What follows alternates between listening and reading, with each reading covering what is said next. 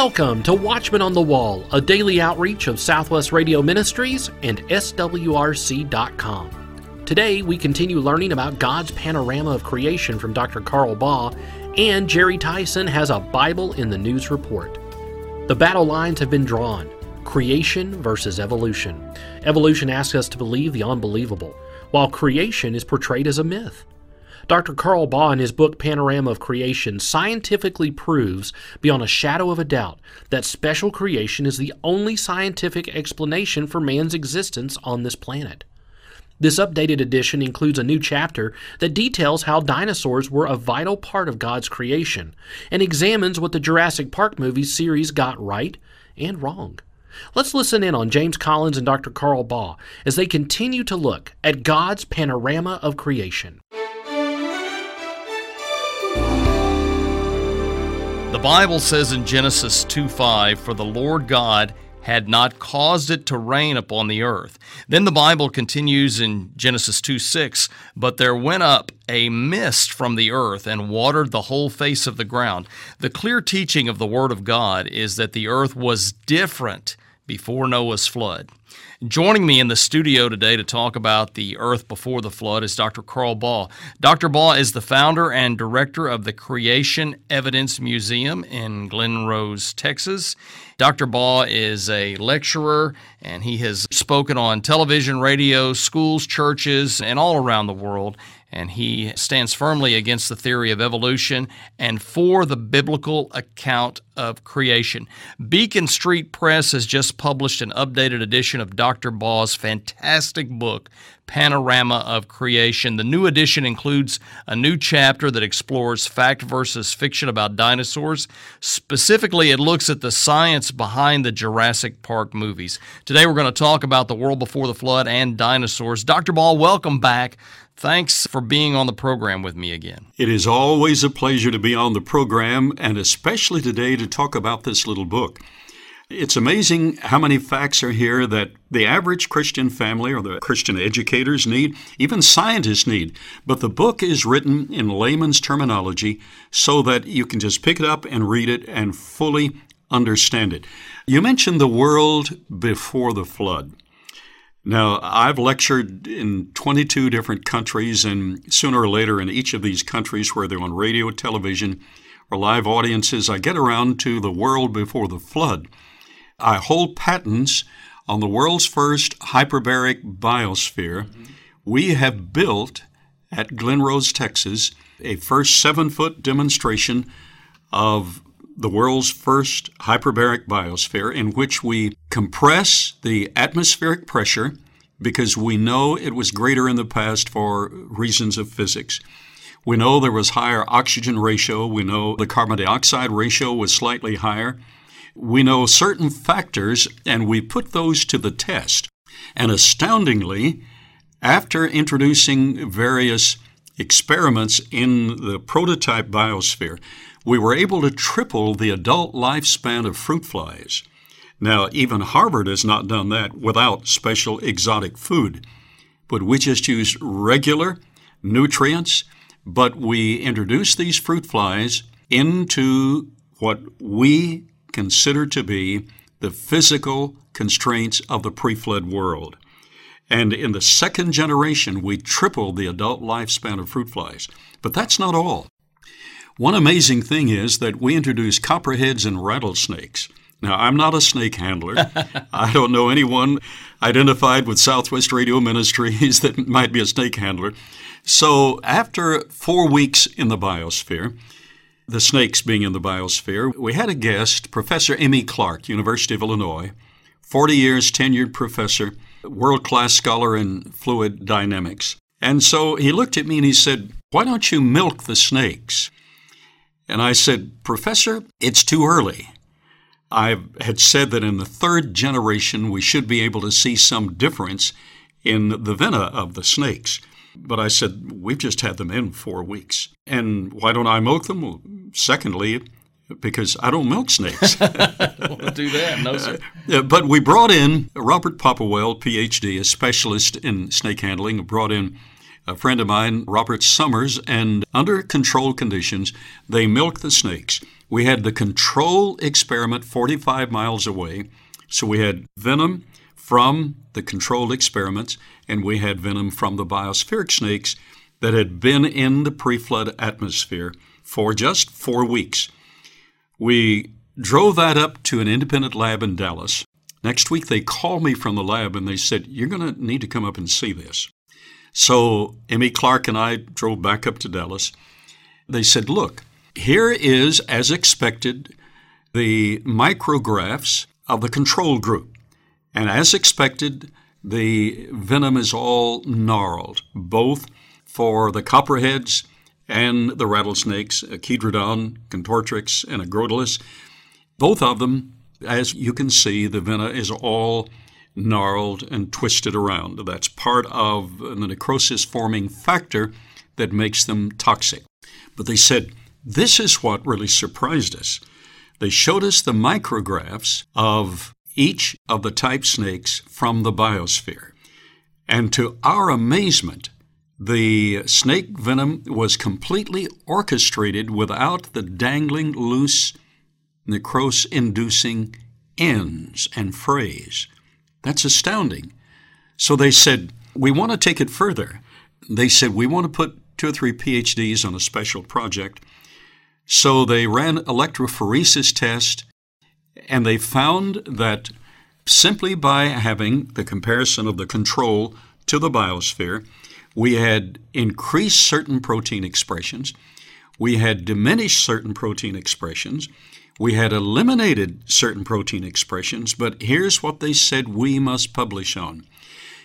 Just by having, and I hope the audience is really listening at this moment, just by having these creatures in the context we call the pre-flood world in this experiment at the museum, proteins were introduced that were not seen in the control group, which means the information had to already be in the genetic function and archive of the system, which means that when you find exotic things happening in nature, it's not evolution in progress. It is not a naturalistic thing that's coming about because evolution is proceeding and we're evolving to a higher organism. Not the case at all. Any change is simply a rewriting of an introduction, an inducing factor, bringing out what's already in the genetic code. So in this little book, those basic parameters are introduced. You need a copy of this book. Genesis 1:7 speaks of God making a firmament and dividing the waters above and below the firmament. And that verse talks about and kind of helps us to understand how the world was different in a pre-flood era. So tell me how that firmament or that canopy would have affected the conditions on the earth before the flood. It would have been like a greenhouse. We would have had larger plants and animals, correct? Absolutely. Not only would what we know as being deleterious or harmful poisons like the snake venom, but plants and other factors would have introduced a perfectly orchestrated creation. For instance, today we have lycopsid club mosses that grow to about 18 inches in stature. But in the fossil record, which is evidence of the pre-flood world and its destruction in the time of the worldwide flood, in the fossil record, those same plants called Lepidodendron grew up to 120 feet in stature. Now that's astounding. And in the fossil record, things like dinosaurs, those reptiles, could grow as long as they lived and could grow to be like 110, 12, 15 feet in length and raise their heads 70 feet in the air. So in that pre-flood world, we had more optimal atmospheric conditions. We had the increase of atmospheric pressure. We had the elevation of oxygen. We had the slight elevation of carbon dioxide, but especially the firmament. In the little book, Panorama of Creation, I discuss the Hebrew word rakia, and it is the King James Bible that correctly translates rakia as firmament, because the Hebrew word itself mandates that it was compressed, crystalline, solid in nature. And many of the newer translations of the Bible and many well-intentioned theologians translate rakia as the expanse of space. Well, the expanse of space was already introduced in Genesis chapter 1. In the beginning, God created the heavens and the earth. So here, in verse number 6, when we have this special canopy introduced, it was of a special construct after the basic factors of the creation. And you've mentioned it correctly. It was a tangible crystalline firmament. We know about 11 miles above the earth there is a heat sink, and then it warms up again beyond that, and we know that is the optimal area, 10 to 11 miles above the earth. Very, very thin, not a thick construct, probably no more than 2 centimeters thick, just very, very thin. What difference would that have made? Oh, it would have made a world of difference. First of all, it would have eliminated most of the ultraviolet radiation. The ultraviolet radiation generates free radicals. It strikes oxygen, and it rids oxygen of an electron, but oxygen's very friendly, so it goes about forming other relationships. So it binds with all sorts of bizarre chemistry. Well, we need oxygen to breathe, and all the mammals need oxygen, and the plants need oxygen and carbon dioxide. All of those are disrupted because of free radicals.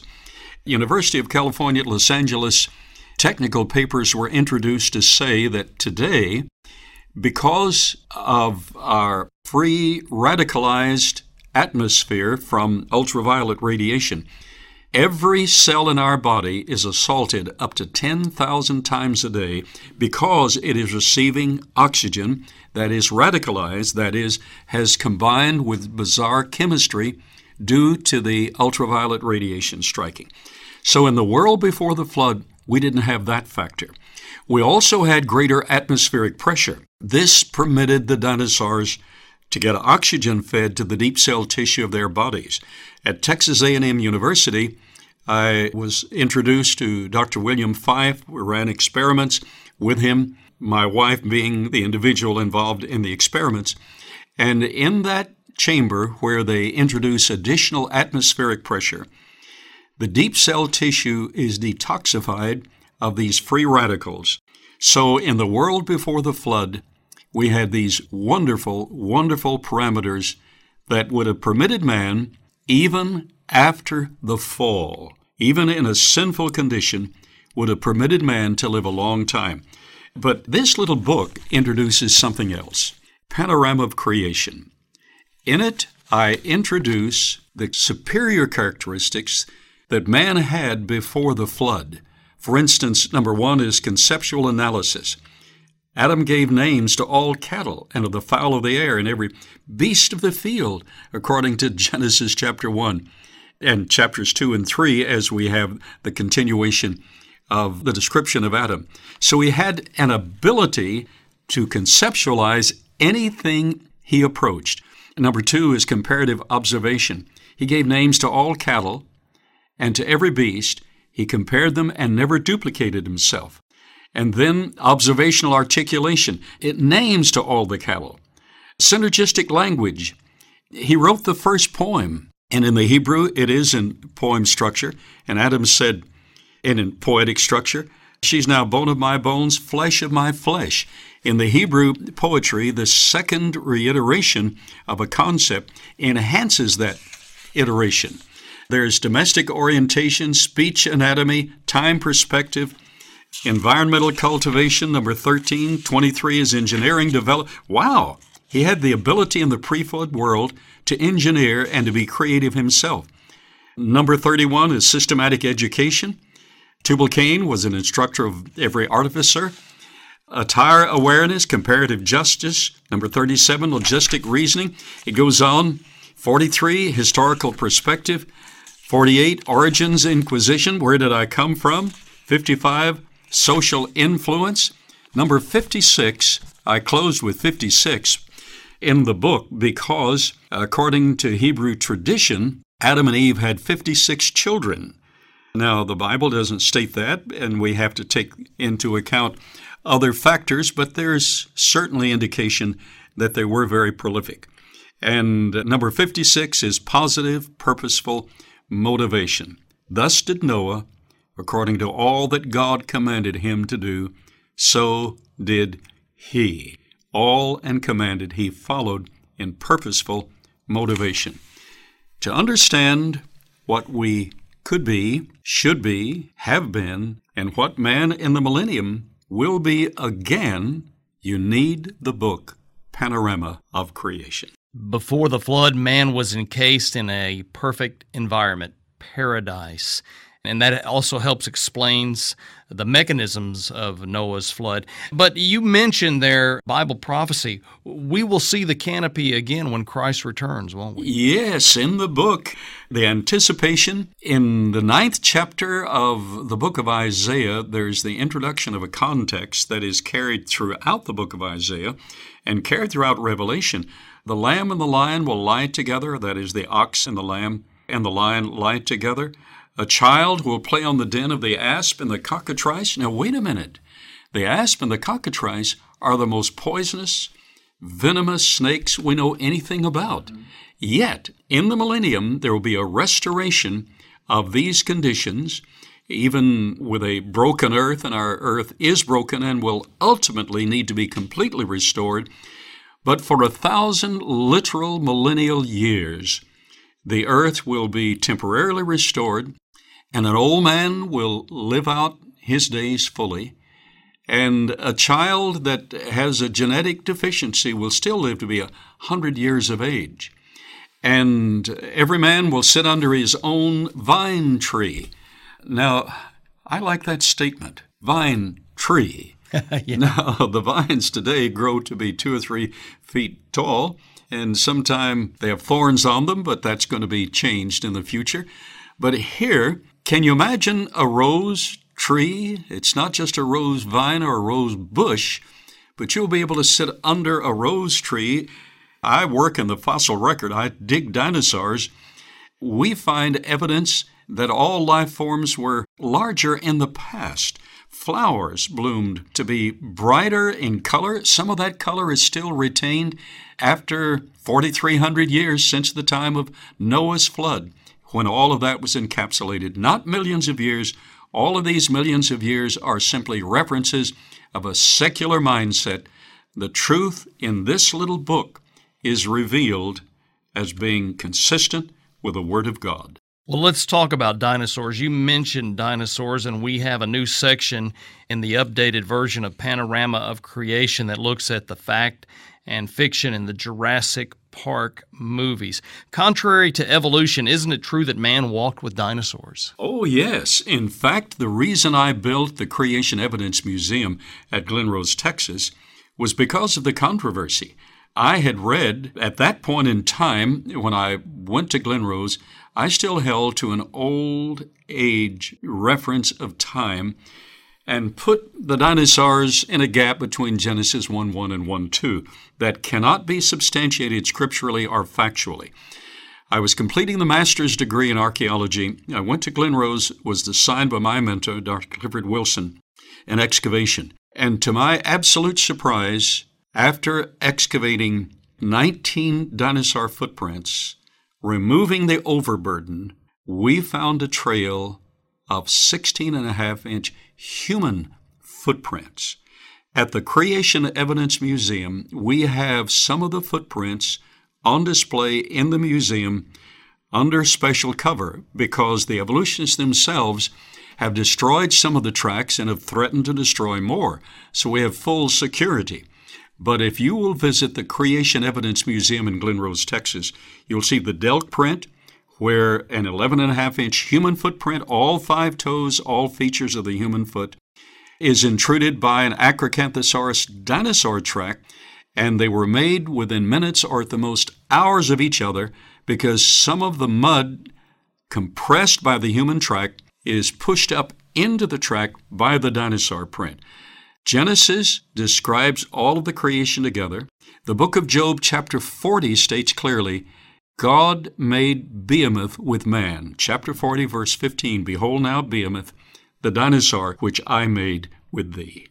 The book is Panorama of Creation, and it is available in a brand new edition from Beacon Street Press with a new section on dinosaurs. You can get a copy of the book by calling 1-800-652-1144, or you can order online at swrc.com. Dr. Baugh, it has been a pleasure. I have all your books, and I have followed your ministry for years. It was an honor to have you in the studio with me today. The honor is absolutely mine, and I'm so pleased that you personally, like many in this audience, have responded to the truth of God's Word, and it washes our minds clear of guilt in the Christian conscience not to identify with the Big Bang evolutionary theory, but to realize there's scientific evidence supporting the Bible and recent creation. Amen. Get a copy of the complete 2-day conversation with Dr. Carl Baugh by calling 1-800-652-1144. That's 1-800-652-1144. And make sure you get Dr. Carl Baugh's newly updated book, Panorama of Creation. This updated edition includes a new chapter that details how dinosaurs were a vital part of God's creation and examines what the Jurassic Park movie series got right and wrong. Get your copy for a gift of $20 or more by calling 1-800-652-1144. You can always order online, swrc.com. That's swrc.com. Here is Jerry Tyson. There are some issues that refuse to go away. Joe Biden has brought one of them to the forefront of consideration. I assume most SWRC regulars are not Catholic, so this portion of the abortion debate might not be something you have heard. Coming from Catholic Vote Newsfeed, the nation's second Catholic president blasted a new pro-life law on Wednesday that banned most abortions in Texas. Joseph Biden Jr. said in a statement that the new state ban on abortions after 6 weeks will significantly impair women's access to the health care they need, especially for communities of color and individuals with low incomes. Mr. Biden also objected that Senate Bill 8, which Republican Governor Greg Abbott signed in May, allows pro-life advocates to sue any abortion providers or individuals who aid or abet a woman in violating the ban. My administration is deeply committed to the constitutional right established in Roe v. Wade nearly 5 decades ago and will defend and protect that right, Biden added, clarifying that he supports abortion on demand. Brian Birch is president of the CatholicVote.org, and he responded that the Texas law should be cause for celebration on such a historic day, especially among Catholics like Biden, who claim to be devout. Protecting innocent unborn life is foundational to building a civilization of love, Birch said. For this reason, it is also beyond shameful to see a Catholic president of the United States attack this effort to protect children and mothers in Texas. Catholics are called to defend the weakest and most vulnerable. Once again, Biden betrays his faith.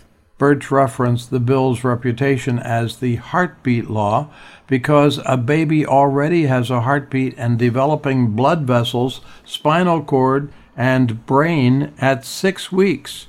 He also noted that Texas legislators voted to invest $100 million to help mothers, including pregnancy centers, adoption agencies, and maternity homes, in providing free services including counseling, parenting help, diapers, formula, and job training to mothers who seek to keep their babies.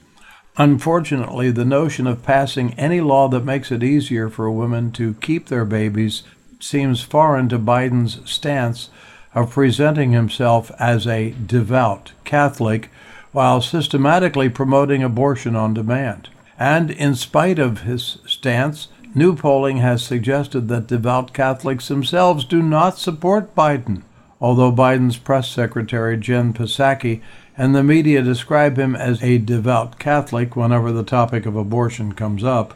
A new Pew survey reported that the majority of devout Catholic churchgoers favored Donald Trump over Biden in the last election. By contrast, Biden enjoyed majority support only among Catholics who did not attend Mass on a regular basis. In previous years, voters who frequently go to religious services, defined as those who attend at least monthly, were more likely to vote for the Republican candidate than the most recent presidential election, while less frequent attenders were more likely to back the Democrat, according to the Pew analysis. Even as he advocates for abortion on demand, the nation's second Catholic president enjoys flashing his rosary beads to world leaders and others whenever possible. But because of Biden's public pro-abortion stance, the U.S. bishops have also pondered denying Holy Communion to him until he repents of his position, which directly contradicts the perennial Catholic teaching that abortion is immoral in all circumstances. Biden's support among non-observant Catholics stands at odds with his own insistence when he's in Washington on attending Mass every Sunday at Georgetown's Holy Trinity Parish. Catholic Vote reported that the law had been cleared by the Fifth U.S. Circuit Court of Appeals and the U.S. Supreme Court, both of whom rejected emergency motions by abortion providers to block it. Clerics have complained that many women do not even know they're pregnant before 6 weeks, meaning the Texas law would stop most abortions in the state. But it remains to be seen if the law is executed in a way that has that effect.